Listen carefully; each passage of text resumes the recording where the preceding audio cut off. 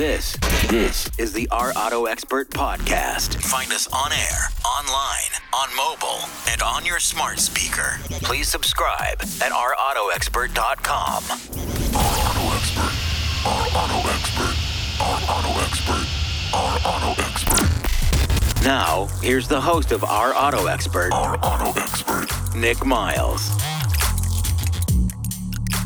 Locally created, nationally celebrated from the northwest to the southeast. This is the world's car radio show. If it has a throttle, we'll feature it on air, online, on smartphone, or on smart speaker. This is Our Auto Expert, where 2 million Americans get their automotive news daily.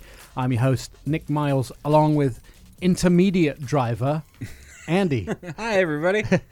Is it all right if I call you intermediate driver? You're not a new driver anymore, are you? 2018. So I got about 3 years in me, but I feel like that's my secret calling. Like driving? NASCAR's next. Do you remember the times I took you out to Portland International Raceway and we were in the parking lot and you were squeezed behind the steering wheel of a Volvo and we bunny hopped around the parking lot? Yeah, that was fun. I don't think I ever got out of neutral, maybe, a little bit. With Oli in the car. And yeah, no, that was fun. I barely fit. It was great. And now you have a mum car. I do. It's a grocery getter, and I'm so quick at getting the groceries. Are you? Yes. I just want to say, I sometimes do the video chat with you when you're driving home from work, and it's fun to see you behind the wheel chatting. I look so official when I see myself, like something's going on. You're on. You have your phone on, it'll mount there, and you chat with me. Probably this is all illegal, I'm sure. Yeah. Yeah, you chat with me, and you're like, "Hi, buddy.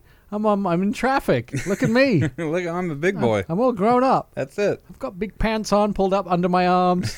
I'm driving home. I got a real job." Yes, that's right. I'm an adult. If you are unaware, Andy and I used to have, with a third partner, I would say, we used to have the number one morning show. We did. And afternoon show. And I mean, I think we were number one for a week. Hey, I'll take it. I'm putting that straight on the resume. Yeah, right for on one top. week somewhere we were number one. We had a great show. And now you're on the car show with me because you have that fresh little. Did you get your?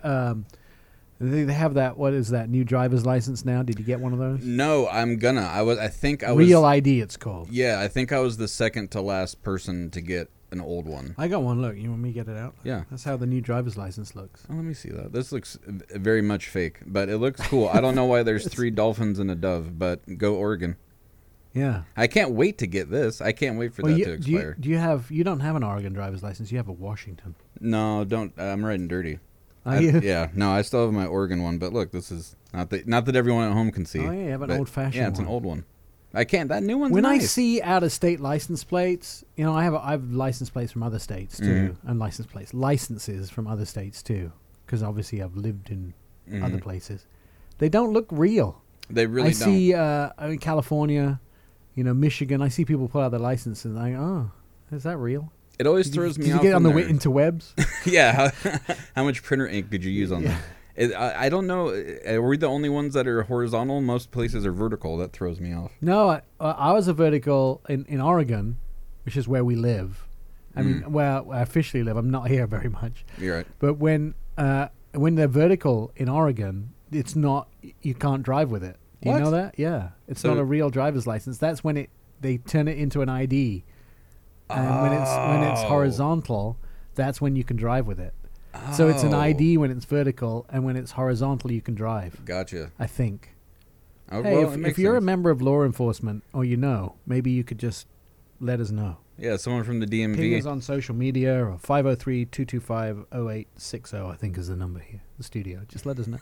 I want someone from the DMV to call. Yeah. You have free time. DMV don't have any free time. Have you ever been there? Twice. That's it. I was in and out of the DMV to get my real ID really quickly, and then I talked to friends in like Michigan and Chicago, Illinois, and California. It's a day event here. What are you doing in and out in like an hour? What? It's a day event for anyone in California. Oh, no thanks. Hey, packed show today, peoples. 3 listeners, all of you. Thank you for coming to work today. We're going to talk about a lot on today's show. We're going to talk about the new Tiguan from VW. The what? Tiguan. Okay, just checking. Do you understand how car names work? No, there's a lot of vowels. There's a car, and VW is an interesting one. They used to name all of their vehicles after weather systems. What, really? Passat. Why don't we have a Golf. Oh. The rabbit wasn't after a weather system. Kind of whole naming fell apart with a rabbit. Oh man, I didn't know that. Yeah, they used to name them after weather systems. Oh. And then they stopped. And now they name them after bizarre towns in New Mexico. The Taos. Yeah. The Passat was... The Tiguan... This is a great one. If you didn't know this, the Tiguan was a magazine in Germany, had a competition for people to name the SUV, and the person that won it took tiger and iguana and put the names together, and that's how they got Tiguan. What? Yeah, that's true. When's the VW Liger 7-day forecast coming? I don't know. Let's talk to a couple of weather guys and see if they want to name the next one. I have questions. Yeah. What about what are some of the storm systems? Maybe the VW Huracan. Yeah, the Huracan, the VW Heavy Rain. Yeah. The VW could be 75. Tornado. Yeah. Oh, yes. Absolutely. They could get aggressive with it, and they have that Sharknado movie. They could steal that. Yeah, if we carry on like this, we're not even going to get through what's on the show. We're going to talk about what's hot and what's not, what's selling around the country and what isn't, and how the semiconductor shortage and the tire shortage, which you may not know about, but there's a tire shortage. China have stolen all our tires. Rude. Yeah, very rude. We're going to talk about that. Lincoln Navigator, which you're really into. I'm happy about You those. like rap music, Yep. and you love the Lincoln Navigator. The Honda Civic, the 2022. I feel like Honda refresh the Civic every 20 minutes. They do. They absolutely do. They're like the Legos of cars. They're interchangeable. There's so many parts. I'm looking at it now. It looks like an amalgamation of a Civic, an Accord. It's still the number one selling retail sedan in America. Numero uno retail sedan in America. They don't sell to, not that there is any rental fleets anymore because of Right. COVID, Yeah. but they don't sell to rental companies or they don't do fleet sales. So it's the number one retail car in America. There's a new Explorer out called the Timberline. You know the Timberline, the clothing shoe? Yeah. Yeah, it's a Timberline. Nuh-uh. Yeah. I feel like that's a fresh upgrade on the Eddie Bauer. You know what I mean? Eddie Bauer's so like 1980s. Right. So Yeah. we're there is still a little behind with Timberland, but I'll take it. You can ask them what happened to Eddie Bauer when we talk to Ford a little later on. Okay. We're going to talk about all the EVs and autonomous cars with Anton Wollman. He's my friend from Sweden. You'd think he was from Russia, and he's very dry, but he's so intelligent.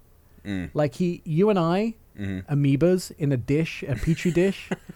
Anton, Yeah. like super monkey brains with wires hanging out of it. He's so intelligent. Oh man. Yeah, but he's that intelligent that he opens his mouth, and I feel like my whole brain went to jello. I already feel inferior. Yeah, well, we should both feel inferior. We're on the we make our living on the radio. You're right. So You're right. we're Yeah, there's definitely that. inferior. And then we'll talk about some of the latest news. We're going to delve more into why there's a huge car shortage. I mean, I told you, you saw my Lexus when we left the driveway today. It's beautiful. It's worth $5,000 more than I paid for it 4 or 5 years ago.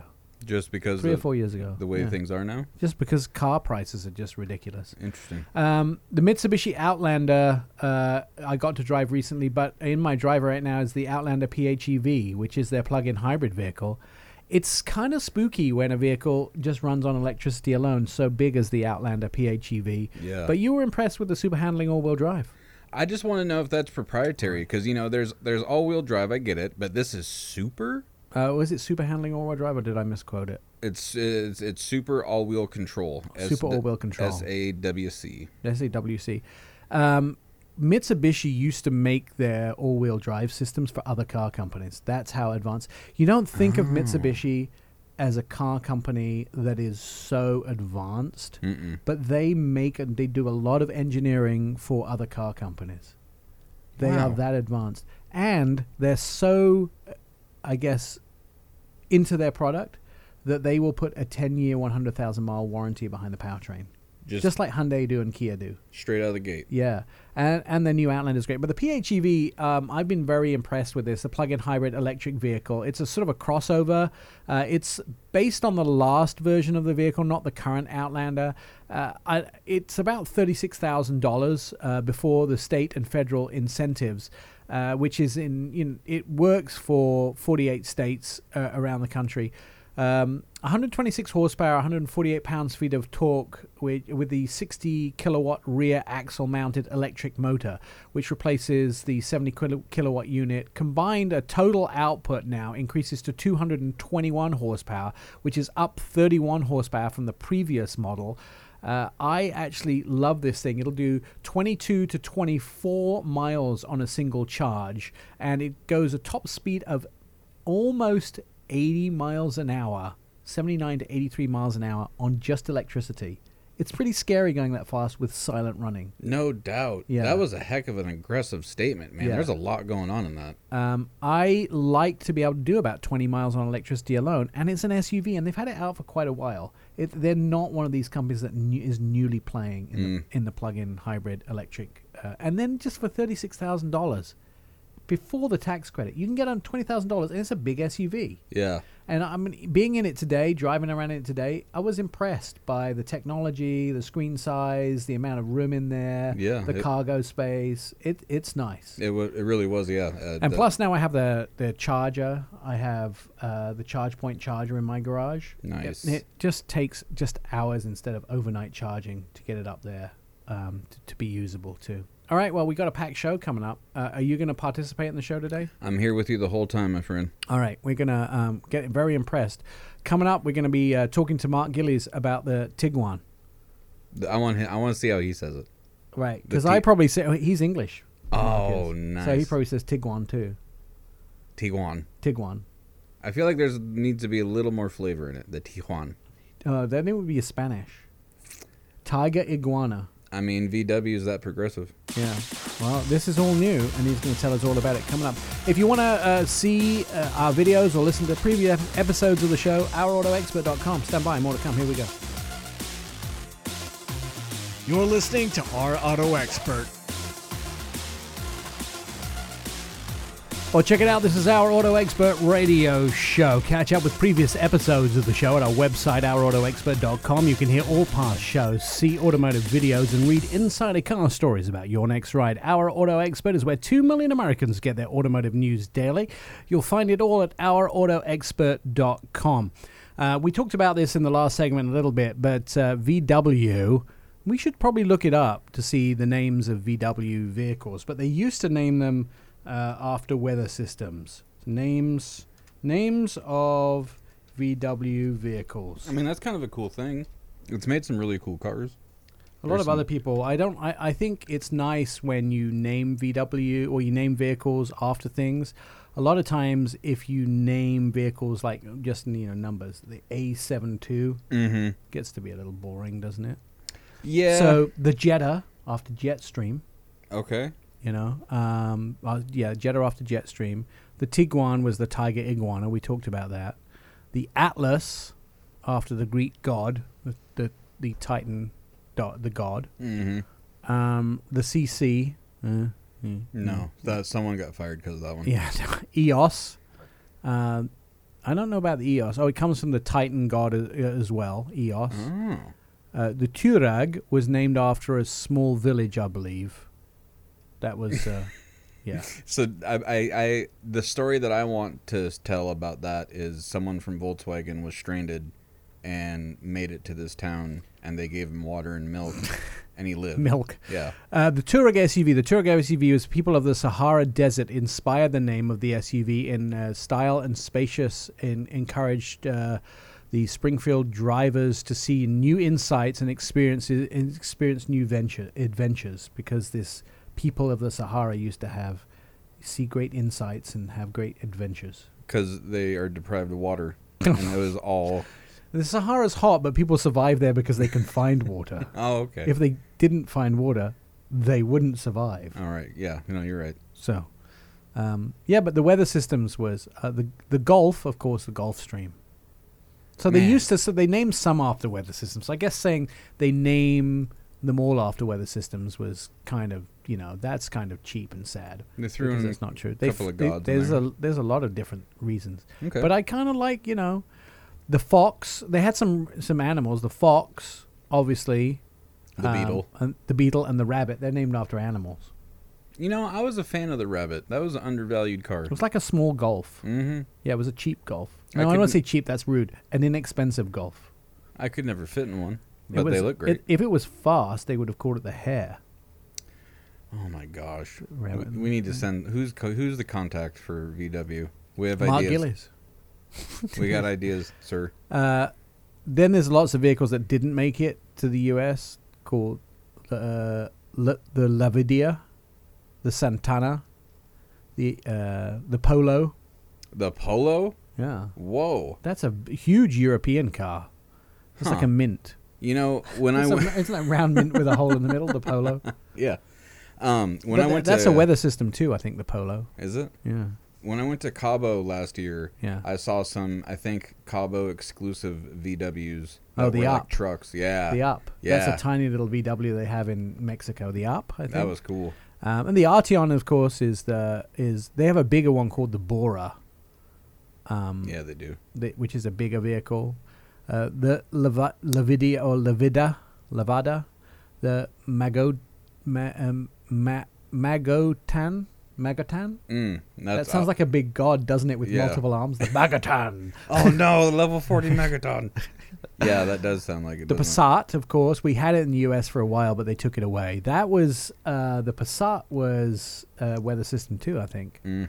And of course they had that. And then there's a lot of vehicles that you have we just didn't get here. So, and they have lots of, the Virtus. I love looking at some of their names. I like the Golf variants that they had all over the US. The Atlas, of course, is one of their biggest sellers here. I like it. The Atlas Sport Cross as well, Mhm. which is their two-row versions. But now they've gone to these IDs, the ID3, the ID4, the ID6. Yeah, I mean that's pleasing, like number wise. It's easy to keep track of inventory. The T-Rock was always fun, but The T-Rock. it sounds to me like a very cool dinosaur. Yeah, we need to. What's bring your favorite dinosaur? The T-Rock? Yeah, the T-Rex's cousin. Yeah. The T-Rock. Talagon? That sounds like another big monster, doesn't Yeah, it? it's a wild Telegon. Yeah. Hey, what are you doing? Fighting the Talagon? Level 42?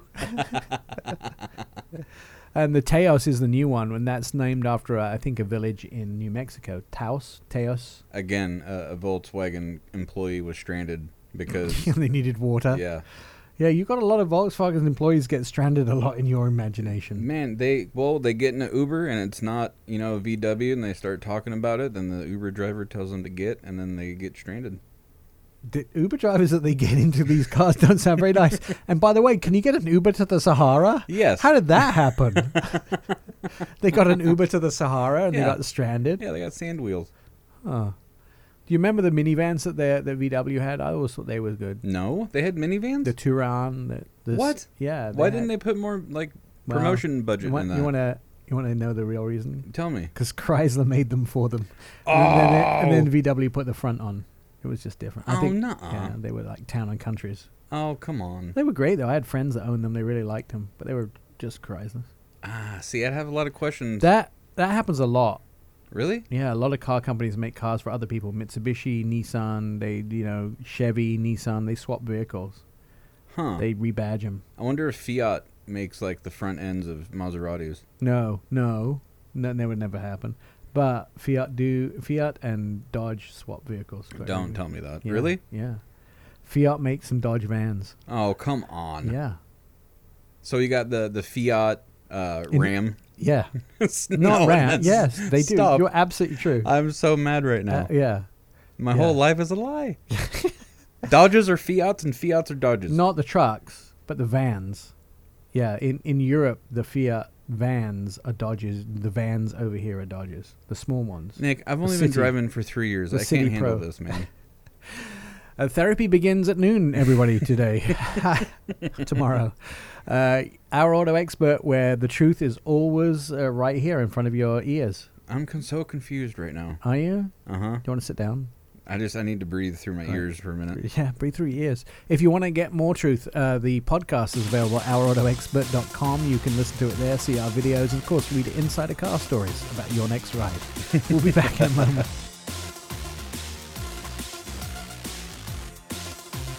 You're listening to the Our Auto Expert podcast.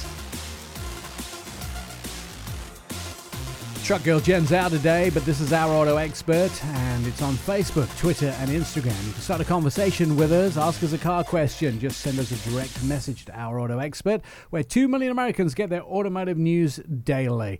We're joined by Andy, who is an intermediate car driver. That's me. I feel like it. Like 3 more years and then I'll be pro. Will you? Yeah. So it takes 6 years to do that? I feel like it. All right. Car sales, you'd expect with the shortage of car production and the fact that we are short of semiconductors and there's a new tire shortage looming, that things would be pretty tragic. But we're going to find out from J.D. Power and Associates. Tyson Jominy is joining us to talk about how sales are looking. Tyson is the Vice President of Data and Analytics. Tyson, thanks for joining us again this month. First of all, I have to ask you a couple questions. Did you know you were going to be a math whiz when you were in high school? I don't know how to answer that, but yeah, I've always enjoyed the math, Nick. You did. You're always like sitting there doodling with numbers, and you knew you were going to be a vice president of some kind of adding up numbers. That's right. Some people thought it was just sarcasm, but it's actually me being very analytical all my life. So that's good. That's good. So we're looking at a horrible shortage in semiconductors, somewhat of a shortage in vehicles, and looks like the tire shortage is looming because of a shortage in rubber. How is this affecting the auto industry overall when it comes to new car sales? Yeah, that's the thing. You'd think it would be affecting auto sales, but we just set a crazy sales pace in April, the 4th best sales pace we've seen this century. So the things that beat it, like, number 4, well, what was stronger? Well, October of 2001, the Keep America Rolling campaign, that beat it. And then the time that GM launched employee pricing for all, that beat it. But that's basically it. Other than that, this was probably the strongest pure retail we've ever seen. So why? I mean, maybe we can't tell why, but what are the factors that are driving it, and where is driving it, and what are people buying? Well, part of it is we've had a lot of people sitting on the sidelines, so our normal cadence of people coming back to market has been disrupted now for well over a year. So as there are people sitting on the sidelines, they start hearing these reports that you're talking about. There's tire shortages and new car shortages, and we're going to be running out of cars. And so there's a lot of FOMO out there, the fear of missing out, people wanting to get in the market, and they've been on the sideline for a while now saying, I can't wait any longer or I'm never going to get a car. But dealers are charging ridiculously high prices. I mean, I've had people going into places like dealers in California, and they're charging $20,000 above MSRP for a new vehicle that's highly sought after, like a Hyundai Palisade. So people are obviously willing to spend the money. Mm-hmm. Yeah, that's true. They are spending the money. But the thing is they're getting a lot of tailwinds that are helping with the payment. And that's really what ultimately it comes down to. So interest rates are so low and trade-in values are through the roof, Nick. There's so few used cars out there that if you have a trade-in, you're getting such a good value for it that those factors are offsetting the prices that consumers are paying. Payments are only up 6%. Transaction prices are up 12%. All right. What's hot? What is selling? What segments are really hot? And then I guess the follow-up question would be, what's not hot? Well, correct me if you've heard this before, but of course SUVs are hot and remain hot. Most of the SUV segments are performing particularly well. The small SUV, subcompact, the smallest ones out there, the Chevy Trax and the Honda HR-Vs, continues to be the hottest segment really in the industry. Its sales year to date are up 80%. And also we're seeing some very big numbers from large SUV. I mean, your Tahoes and Suburbans and Expeditions. People are driving on vacation. They need something to haul the family. Looks like large pickup trucks didn't do as well. Yeah, they're not performing well, but we don't have any. When we look at inventory right now across the country, and that's really the big story, inventory levels are cut in half. And the automakers that are suffering the worst, Ford, Chevy, Ram, and you know what they sell? Pickups. Right. They're out of pickups. And so it's very hard to find those right now. That's the worst hit in the industry for inventory is on the pickup side. Now, it looks like premium segment, which you would think people maybe want to buy realistically and not unrealistically, but premium segment is looking ridiculously well. Yeah, and that's something we've been seeing for a while, and it goes back to, consumers have been sitting at home, people in the laptop class like myself that don't have to be in an office, that can do their job from home.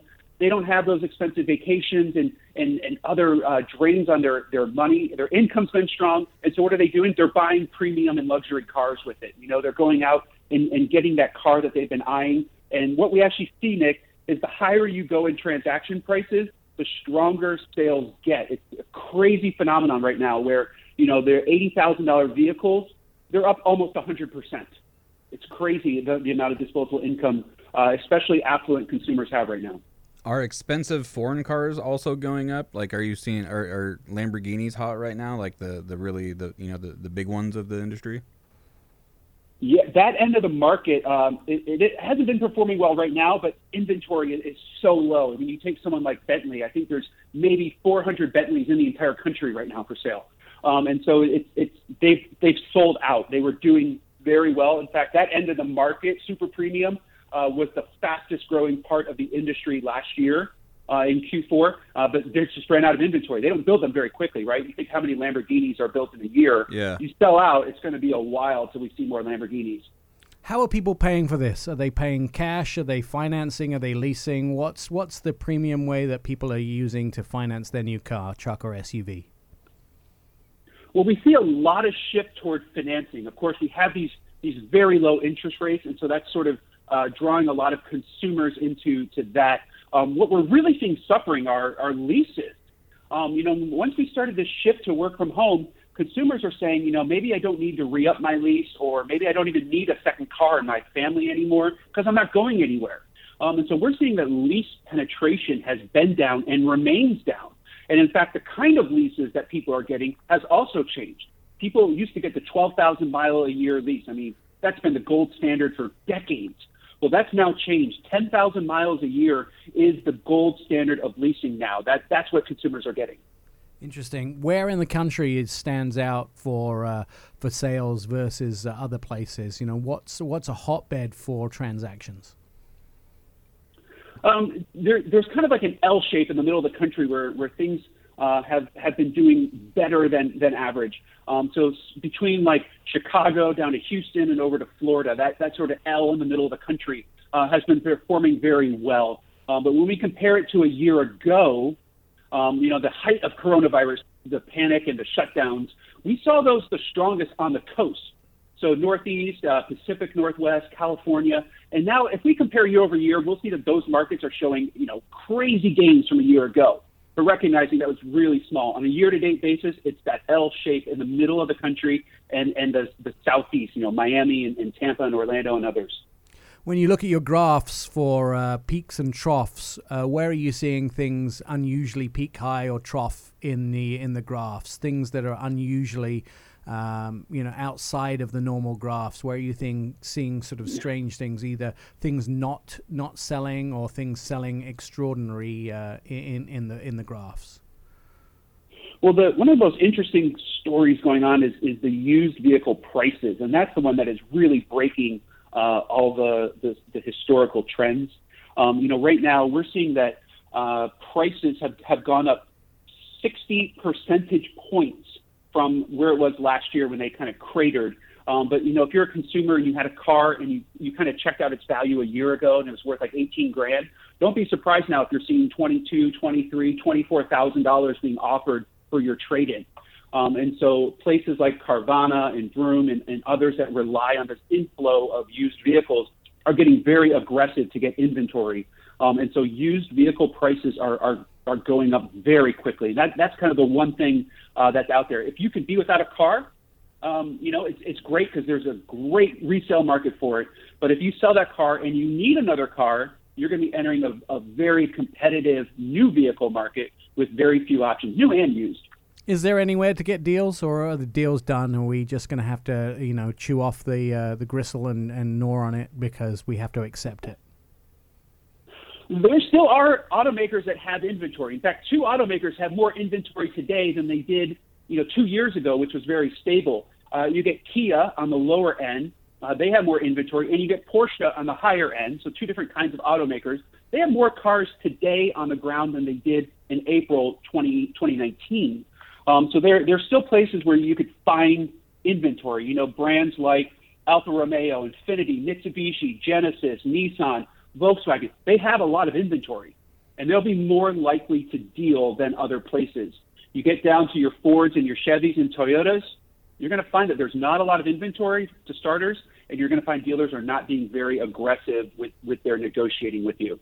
Any predictions for the future? Nick, it's going to be this tight throughout all 21. We're really hoping that we can use some of this capacity we have to start rebuilding our stock levels at dealerships. It's going to be a very long road. I think we're going to see some pretty tight inventory and very high consumer prices throughout the remainder of 21. So, my recommendation to consumers is work with a dealer. You may find right now that they don't have a lot to offer you, but they may know what's coming in their pipeline, what's coming to them, and they could work with you and get you that car. Tyson Jominy is the Vice President of Data and Analytics from J.D. Power & Associates. Tyson, we always appreciate you coming on the show and giving us a rounded picture of how sales and leasing, the second-hand market, and, of course, all the segments in the auto industry look. It's an interesting picture. I think the overall general opinion is if you get the offer that you're looking for on your used car or you get a new vehicle which is in your price range, don't mess around. Go take it. Our Auto Expert will be right back.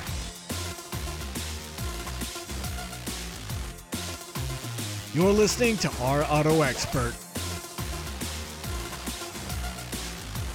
Over 12,000 people have downloaded Our Auto Expert podcast and many more streamers. Join the happy listeners via iHeartRadio, Pandora, Apple Podcasts, Spotify, and OurAutoExpert.com. Hours of endless fun await you. I'm Nick Miles, and this is Our Auto Expert radio show. 2 million Americans get their automotive news daily from Our Auto Expert.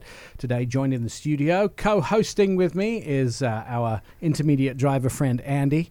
Welcome, world. You're excited about this next car. I am excited about the whole show, but this segment has me really happy in the face. It does. Because you immediately, when you found out we were going to be talking about the Lincoln Navigator, you were like, oh, this song has it, and this song has it. Yeah. And I listened to this rap song that has the Lincoln Navigator. Yeah. It was one of those cars in the hip-hop community that was a cultural formatting vehicle. Yeah.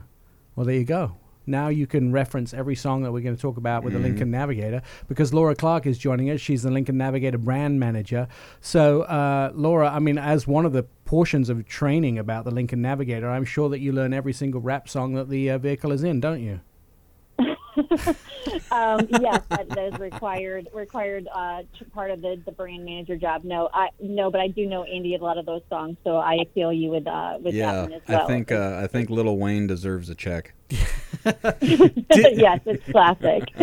Do you is that something that sort of crops up in the whole, I guess, pop culture side of the Lincoln Navigator brand? Do you guys consider that, or is it just sort of a byproduct that you're like proud of secretly? Well, we're very proud of it, right? To be in the pop culture means that it's being well received. And so we are really proud of how well our vehicle's been received. And we're really proud of how well it's been received especially since the all new launched in 18 model year, right?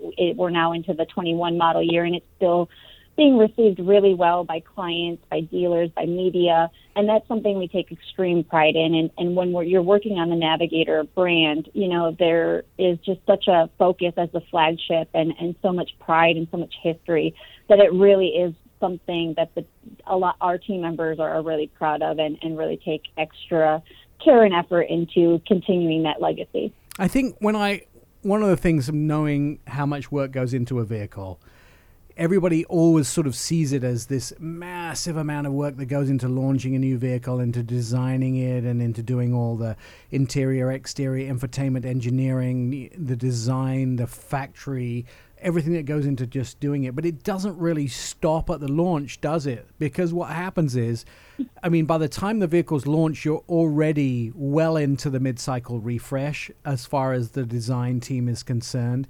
And you're already well into, the next year's refresh things. You're already well into the things that you have decided that need updating, because it takes a while for, even with CAD technology and the how quickly you can change things, it still takes time to have those things filtered down. So I'll just give you for instance, the whole having the Detroit, I think Philharmonic do all the sounds on the inside of the vehicle. If you decide 3 of those sounds didn't fit perfectly the way that you had imagined that they would, or they need updating, or they need perhaps changing, I mean, to find the right sounds and then get the orchestra back and redo them, I mean, that's a task that might take 3 months. And so somebody's already well into that, and it never stops, does it? So you guys are probably already 10,000 miles down the road, where from what we see to doing the next generation of stuff. And so your job probably never changes.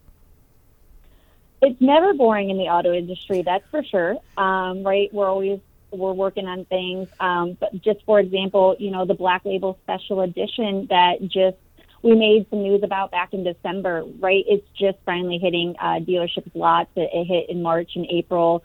And that's just a wonderful evolution of, right, to your point, some things we've been doing, right? The monochromatic came out in 20 model year.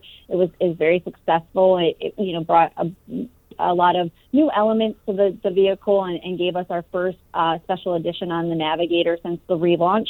And we decided to elevate that based on dealer and customer feedback that they were looking for something similar on the Black Label. And so for the first time ever, Lincoln put a special edition on a Black Label, and it's been very well received by customers and dealers. And we're really excited that the orders are now getting to dealership lots, because it's really, again, continuing to elevate that brand and give customers some new look and feel and to the Navigator. And the funny thing is, for the Black Labels that I've been in the Lincoln brand, the pictures, although beautiful, do not do them justice.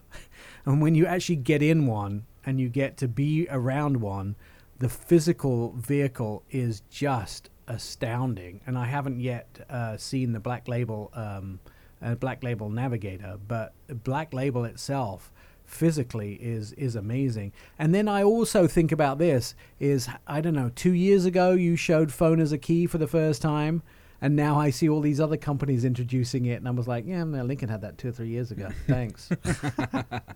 It's a little late. And you're still doing these such prestigious interiors, and not just in the first row, the second row, but in the third row. And the new vehicles, the center touch screens, and all these things are so prestigious. So for this new model year, you have updates as well. Yeah, so for the 21 model year, we brought in, phone as a key. It's come back from the 20 model year, to your point, and we've just really been. It's such a great work with all of our designers and everyone. They take the customer feedback and dealer feedback, and we really work on attention to details, right? And that really is, to me, what the team really does well, and what Black Label really showcases as right, the top end of the line. And to your point, just sitting in them is my favorite thing about, sitting in one of our Navigators is the interior. It's quiet. Yep. It's the craftsmanship, the attention to detail is just amazing. Yep. That is my favorite thing. Those are very much curated right from our design team. They all tell a story and a theme with our Black Labels. And you can tell that when you're sitting in one that they were really well thought out. And again, Black Label continues from Navigator to bring in, our younger clients and Conquest clients, which is great for us. Even after we've launched in 2018, we still see the same younger clients, Conquest clients coming in, and that's great for us. Just several things from my point of view is I worked out how much you would have to spend on your vehicle and to actually make it a Black Label, and it would cost you about $25,000 if you did it aftermarket, just to tell you. if you wanted to do all of those That's things. good to know. Yeah, if you wanted to do aftermarket. I also want to thank you for the beautiful panoramic roofs. You do so much with light and dark in this. The illuminated grills, the monochromatic packages, they look really absolutely amazing both day and night. I would encourage everybody to go test drive the 21s. Laura Clark from Lincoln, she is the Navigator brand manager. I am soon getting one out of the test fleet, and I am super excited about it. I will report back and tell you how beautiful the design features are for 2021. There is more Our Auto Expert on the way. Not as good as that, though.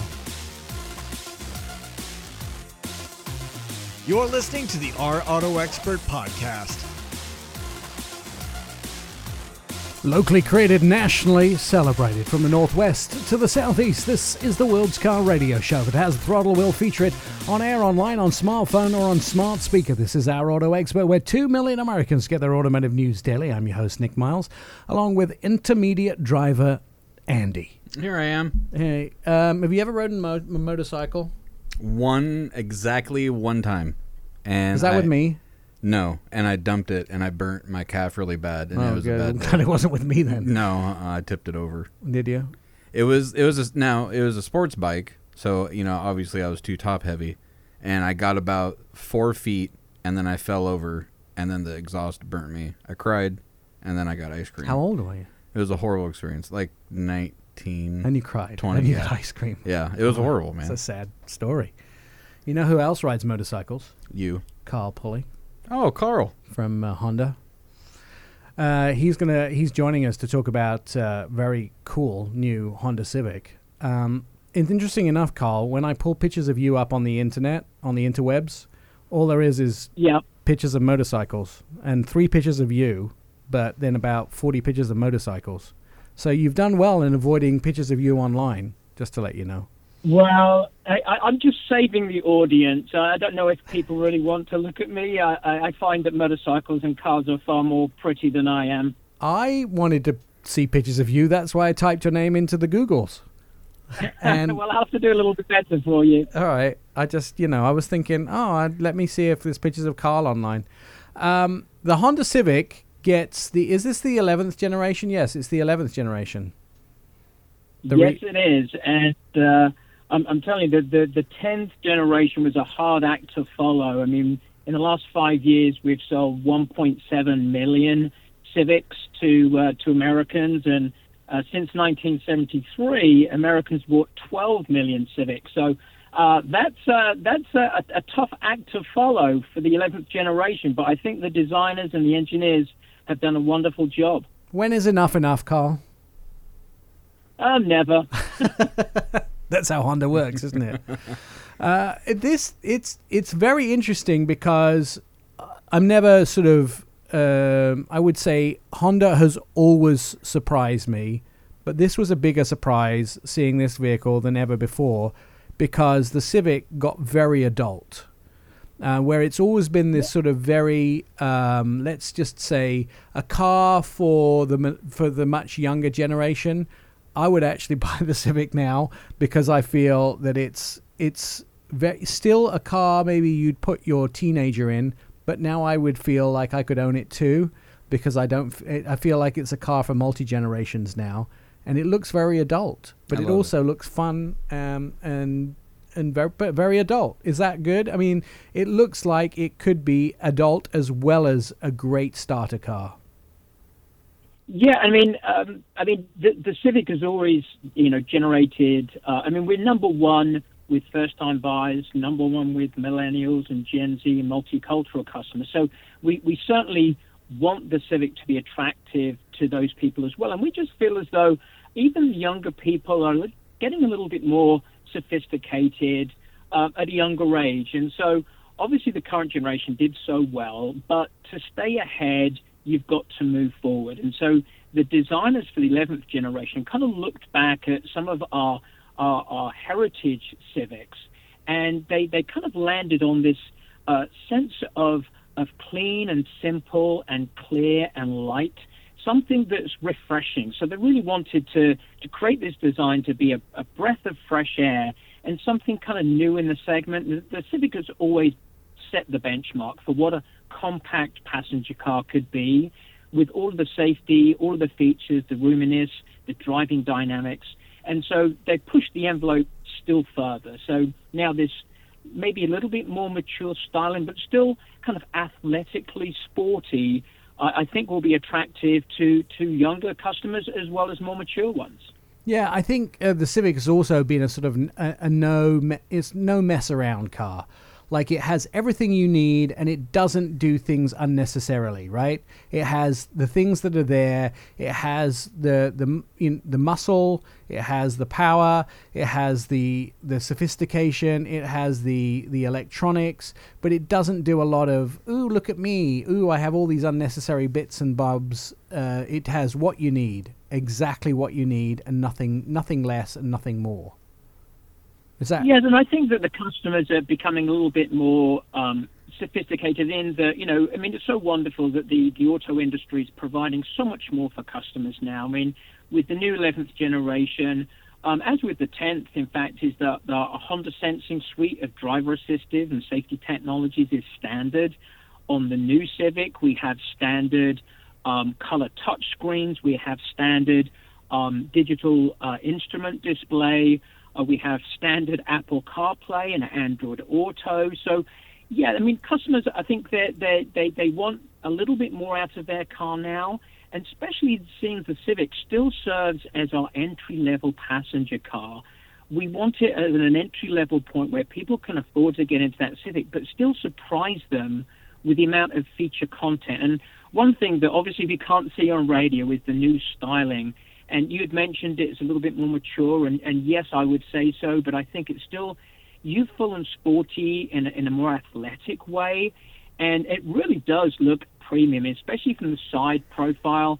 The hood is so much longer. We have a shorter rear overhang. There's these wonderful horizontal lines that seem to stretch the vehicle out. So, I mean, people walking up to their brand new Civic are going to be proud of the vehicle. I mean, they're going to want to be seen driving it because it looks so great. But then in the interior, I mean, Nick, I know that you've seen images of it, and I hope to get you in a car very, very soon. The interior is the thing that really blew my mind on the quality of the materials. I mean, even the switchgear, the way that it feels, the way that it sounds, everything comes to hand. But there's this nice, clean and clear design. And one of the elements I'd love for your audience to go and have a look at is this beautiful new honeycomb design that runs horizontally across the dash. And not only does it look beautiful, it's real metal honeycomb, but also it hides the HVAC vents.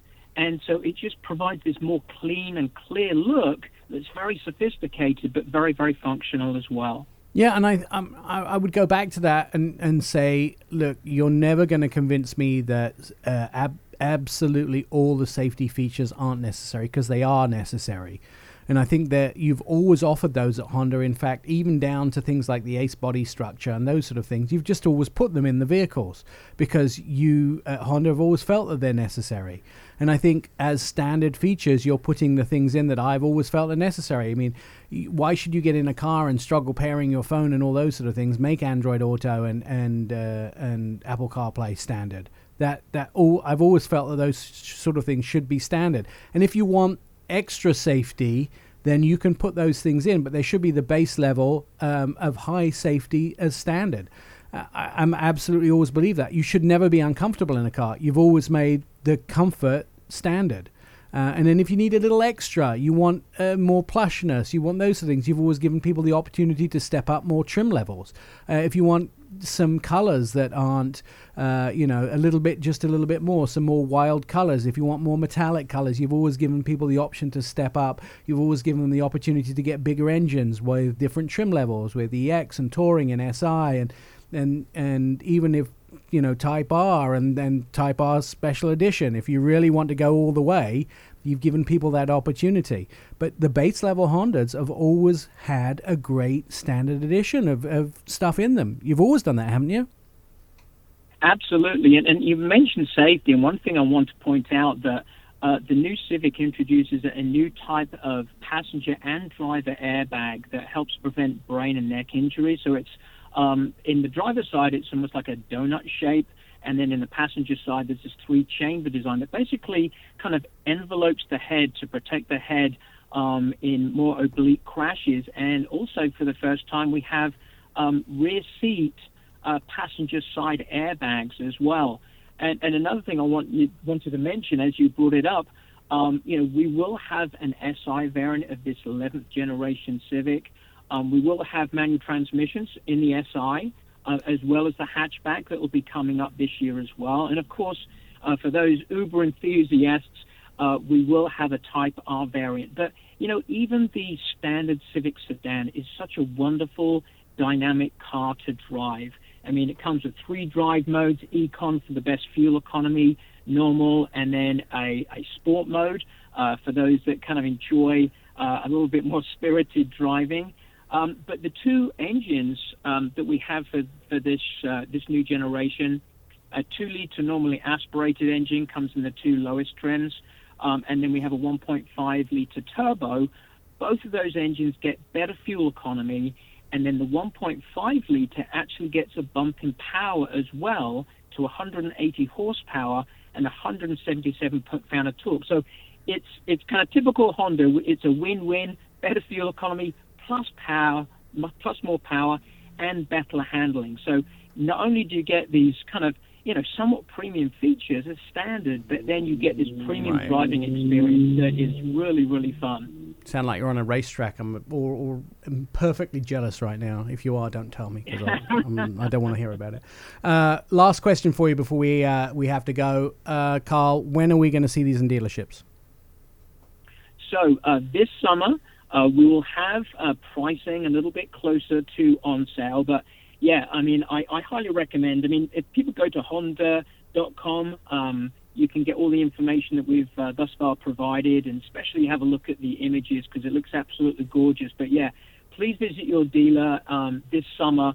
Right. Go and take one for a test drive. I think people will be pleasantly surprised, and hopefully they'll be encouraged to buy one. I'm waiting for mine in my driveway. More Our Auto Expert on the way. Thank you, Carl Pauly from Honda.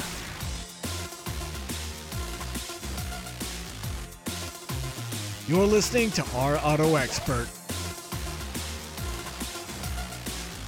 Catch up with previous episodes of the show. OurAutoExpert.com is where they all live. You can hear past shows, see automotive videos, and read insider car stories about your next ride. Our Auto Expert is where 2 million Americans get their automotive news daily. You'll find it all at OurAutoExpert.com.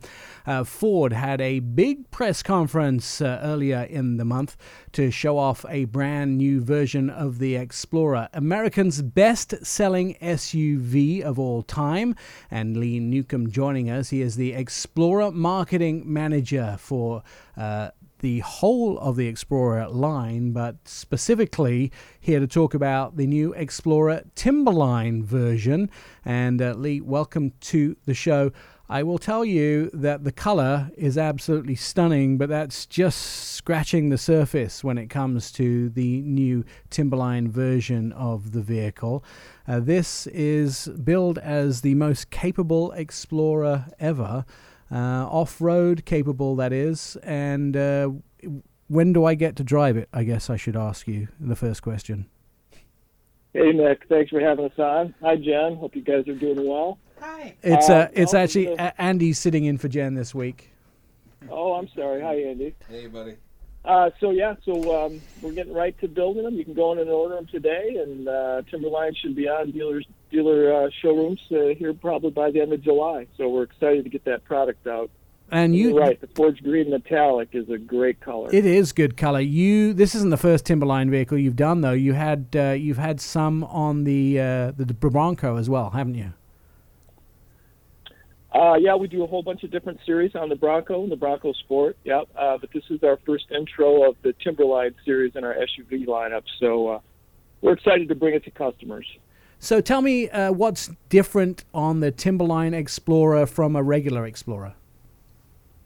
Yeah, great question. So first of all, it looks a lot different. It's got a real aggressive front and rear end. It's got almost 8.7 inches of ride height. It's got a really aggressive tread and blacked out tire, front tow hooks, and then real steel front and rear skid plates. and it looks like it can get after it in the off-road. And then what you don't see is under the body and the mechanicals, the torsion limited slip rear differential, and a really great aggressive off-road suspension system. So this thing is built to take you on the trails. I love the just the little accents that you've included there. The thin, I guess it's orange or red line just below the grille, and then the orange tow hooks as well. Is that continued in the back? We have the red ember in the front around the tow hook, like you said, and then we carry the badging carries that red ember as well, and those are, of course, on the D pillars and then on the rear liftgate as well. So yeah, it looks great. I like the idea of having those, just the accents are just sort of there, but they don't sort of dominate this. Does it come in any other colors than, I mean, the green, definitely my favorite, but if somebody isn't into the green, can they get a different color? Yeah, we have a lot of great color options. My other favorite is the carbonized gray, and then we can, of course, get it in black, silver, and then star white. So all great colors, and they really look fantastic. This, of course, built for the outdoor adventurer, those people that like to do sort of weekend trails and maybe go camping for the weekend and that type of thing. The Explorer really has always been that kind of adventure vehicle as well, though. I did learn recently, because every time the Explorer, obviously, when we talked about this before, every time the Explorer pulls in behind me, on the freeway, the non-roof rail, you know what I was going to say, didn't you? The non-roof rail portion. And now every time I see the Explorer behind me, when we were told about that, the roof rails being missing. So now I'm always looking for the Explorer without the roof rails, knowing that it's not a police vehicle. It's that's a peace of mind for me, I'll tell you. But obviously this Timberline comes with the roof rails, right? Yeah, it does. And it also comes with this great aftermarket Timberline off-road performance light kit where they sit in the grill. And they throw out about 16,000 candela of additional lighting for you when you're on the trail. So that's a great feature. And then you can also order our outfitters packages to couple with those crossbars and roof rails for some Yakima accessories if you want to take some more gear with you when you're out and about. Oh, I like those. I didn't notice those lights at first, but now that's very cool in there. Now, how much does the Timberline version of the vehicle cost, and when will they be in dealers? So it starts at $45,765, and that comes standard with a four-wheel drive and all of our Copilot 360. And it should be in dealers end of July. You can actually go into a dealership now and price one out and order one if you care to. And does this just exclusively gas, or does this also come in a hybrid version? Right now, it's just our gas powertrain. So it's our 2.3-liter EcoBoost engine, which has 300 horsepower on it. So plenty of horsepower, and tows up to 5,300 pounds. So you can take your toys with you. And this is sort of exclusively, I think, made for the sort of the camping guys too. I also should mention, or not exclusively, but it's perfect for the people that want to do the off-road adventures. We also should mention that once you get on the inside as well, the reflection of the whole Timberline imaging goes right onto the inside as well, with the red stripe throughout the inside as well, and specific seating for the vehicle as well. So it's not just an exterior look and engineering capabilities. The imaging is carried on through the cabin as well. Yeah, we do our color materials team did a great job with the deep cypress seating. It's got some heathered cloth inserts to keep you kind of stable in your seat laterally, and then it's accented by some deep tangerine stitching. And then the best feature is the 360 camera with the front view. So when you're going over those trails and you can't quite see what's in front of you, you can kick on your front view camera and dodge those rocks and logs and whatever you don't want to run over. When you said hold you in your seat, your interior materials people know how I drive. They are. And this, by the way, puts my 1980s Eddie Bauer edition to shame. Rest in peace, Eddie Bauer. This is. Well, I'll say that's a classic. That's a classic. Never shame that one. No, I know, but this is definitely something I want in my driveway. I'll tell you, it's far nicer than the one that I used to have in my driveway, Lee. I'll tell you, Lee, it's always a pleasure having you on the show. It looks like a beautiful piece of machinery, and I was very excited when you announced it. I was there on the press conference. audience watching every moment of it unfold. So congratulations, a new Ford Explorer Timberline version. If you want to test drive it, you need to go to your Ford dealer and ask them to reserve a copy for you, or reserve a version for you, and hopefully they might have a test driver. Otherwise, just go ahead and order it. There is more Our Auto Expert on the way. We're going to find out what's happening. Stand by.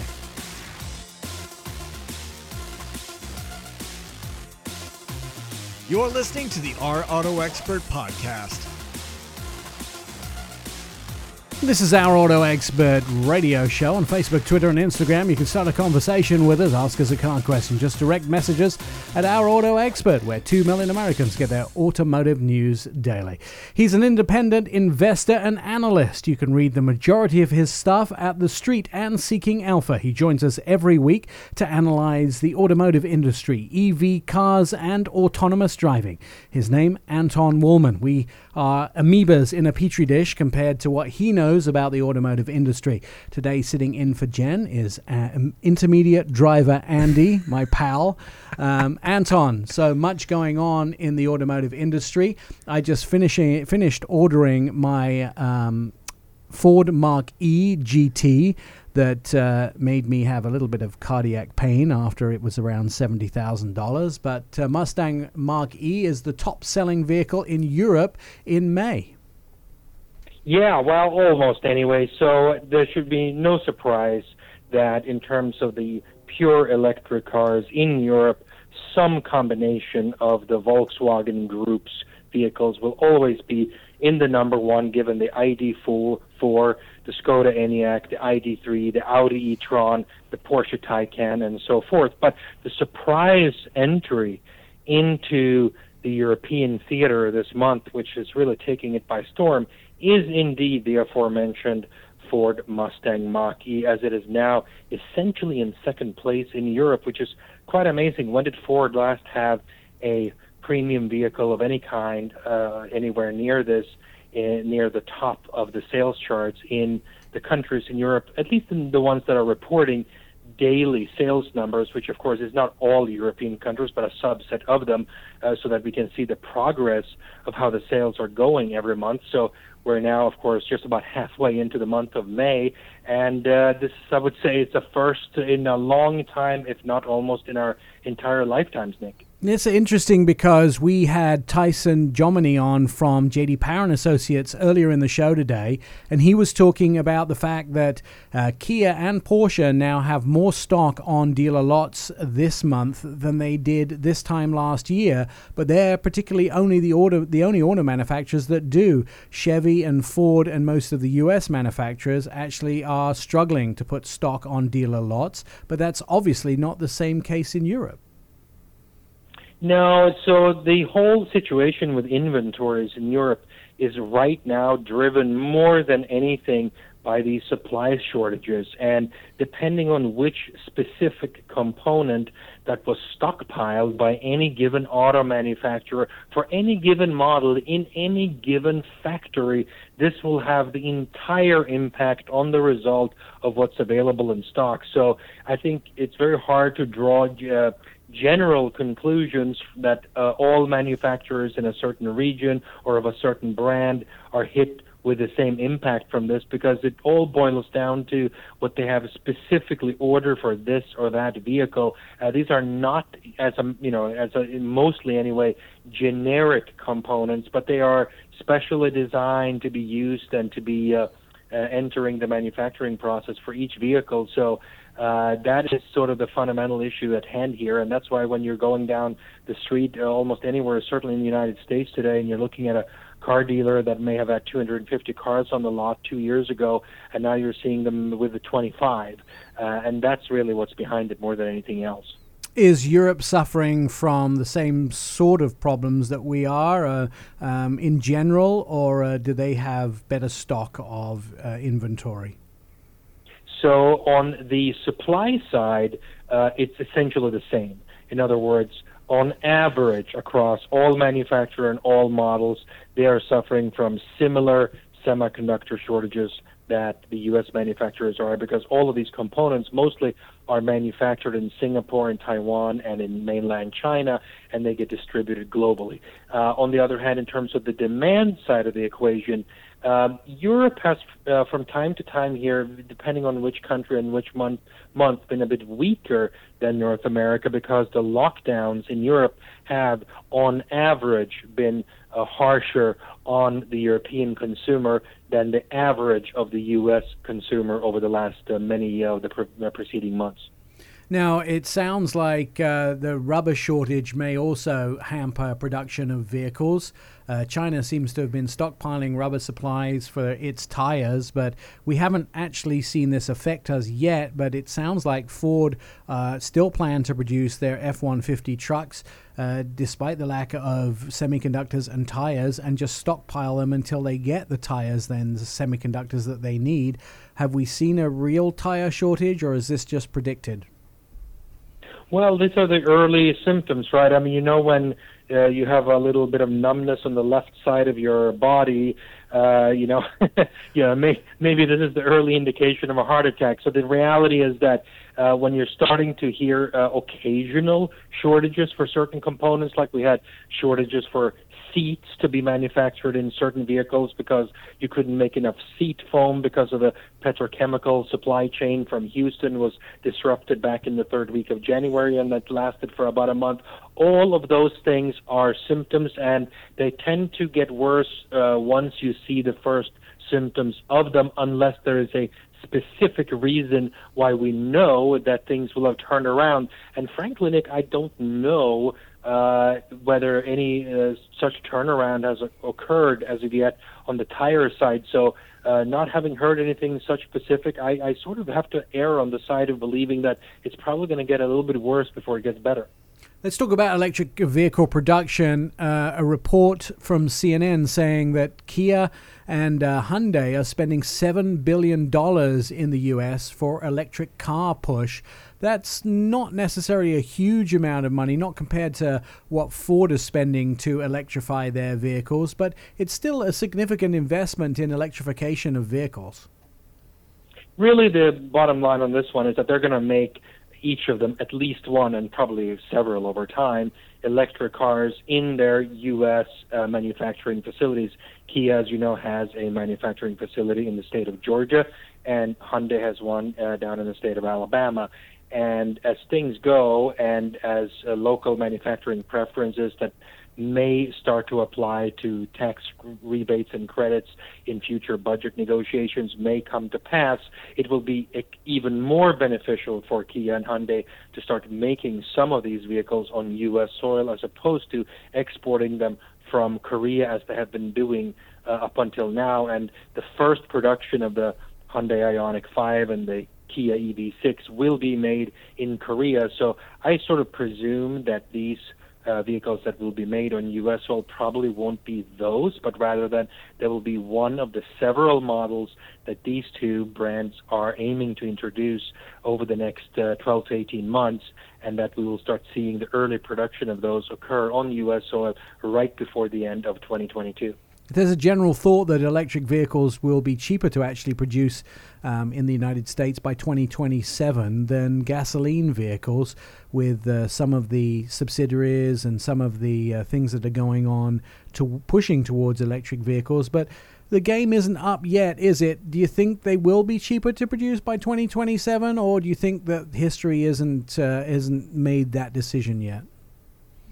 You know, the one factor, Nick, that you necessarily need to take into account when you're judging that type of a number is what are you assuming for subsidies and the de facto taxes that go into the equation. If the government puts a mandate on an automaker that says that you have to sell a certain percentage of vehicles being all electric, and at the the undisturbed natural cost of producing those vehicles, there aren't enough buyers, then the automaker has to internally subsidize that electric car production by essentially selling those EVs at a lower profit or even an outright loss, and then get the money back by charging extra for their non-electric vehicles. So unless you really know what the assumptions are for how the automaker calculates its own analysis for how they will come up with meeting those mandates, we really simply cannot know what the true cost is of these things. So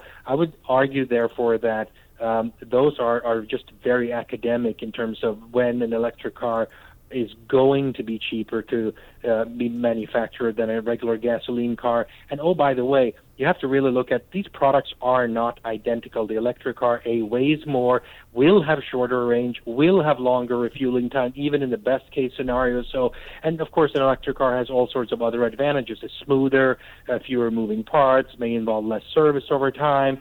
So the cars are not identical. Each of them have some pluses and minuses that may fit different people, different to a different degree. So you can't really compare them even on an apples-to-apples basis. All right, Anton Woolman is an independent analyst and investor. You can read the majority of his stuff at Seeking Alpha or The Street, and we thank him for being on the show. He joins us every week, and of course, he is probably the most intelligent person when it comes to autonomous cars, EV, and especially what's happening as far as electrical cars in Europe. Coming up this week, the announcement of the brand new Ford F-150 electric truck.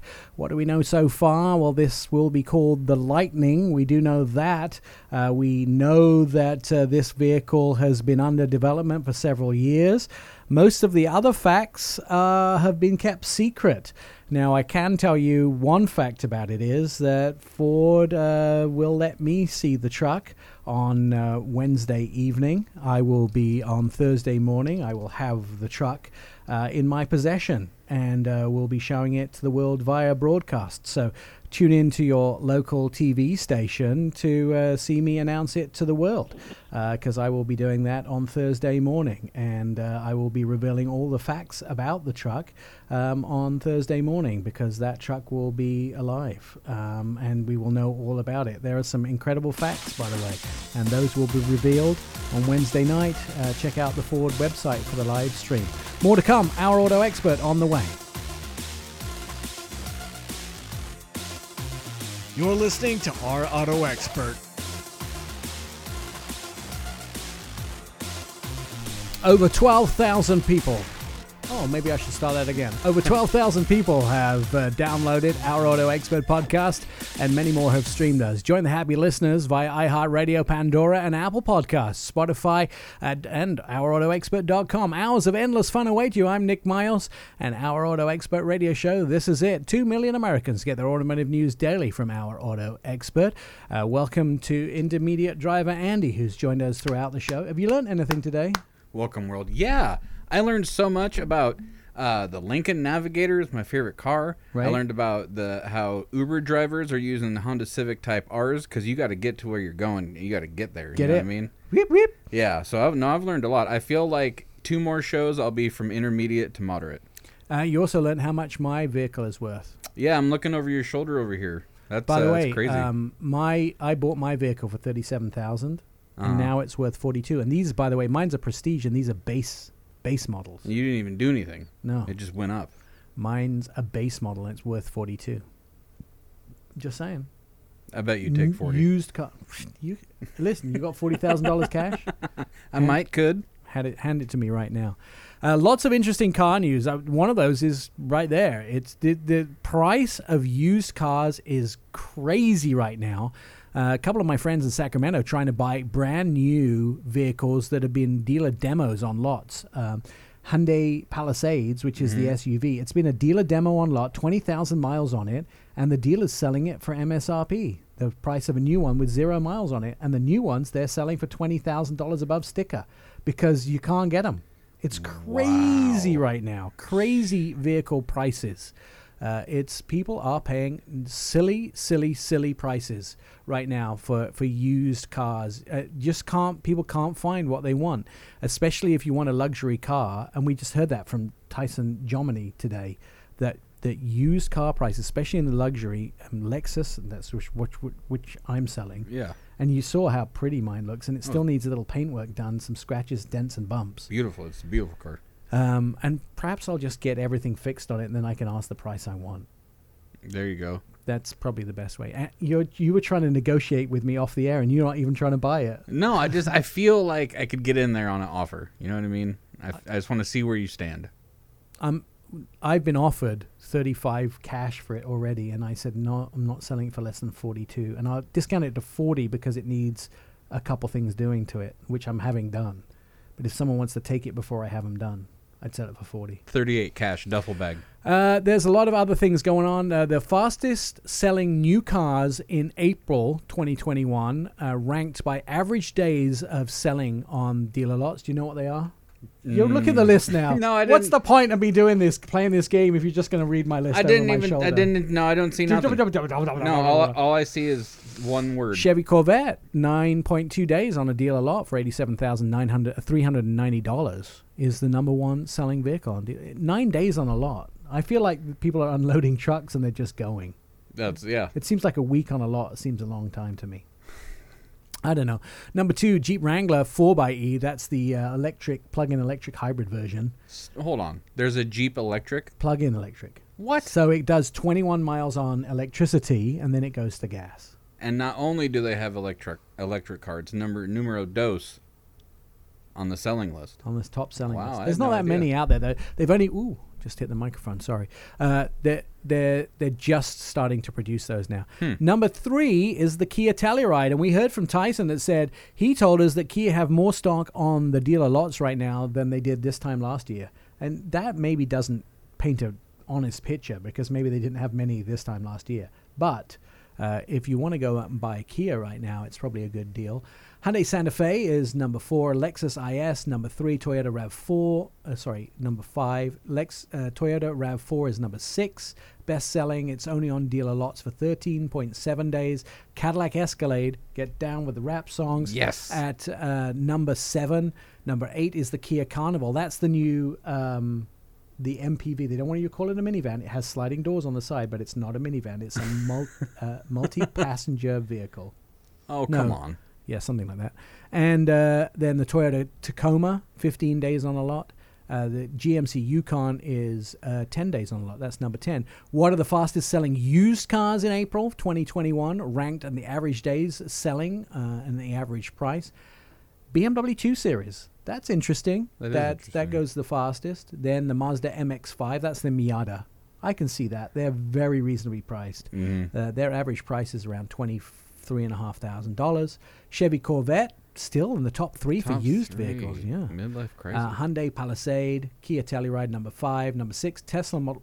I feel a little bit nauseous. Tesla Model 3, Mini Convertible, Honda Civic is number 8. BMW 4 Series, number 9. And Honda Civic Sedan. The hatchbacks are number 8. The sedans are number 10. So Honda's big sellers. That's just super interesting there. The other vehicle I've been test driving this week is the Toyota Highlander. They have a new trim level, by the way, for the Highlander, the XSE, which is their sporty. Look at the picture of this. Do you remember Battlestar Galactica? Yes. Doesn't it look like a Xylon? Oh my gosh, it does look like a... Oh, wow, the that's Xylon, insane. the robots where they went zzz, zzz, zzz, zzz. I don't do a very good impression. Yeah, what'd they do? Wait, hang a second. Let me go. Nice. Yeah. You remember that noise it used to make? It's so cool, the XSE. It's kind of a sporty XSE grade now. It looks really, really cool. When I came to pick it up at the airport, the guy that worked at Park and Fly in Portland, his boss had a 2019, and this 2021 was parked next to it. He goes, look at the difference. Doesn't your XSE look really cool next to my boss's car? I'm like, you want to keep your job? You can keep your voice down, mister. Zip it. Zip it, Mr. Zippy Longstocking. $1 million.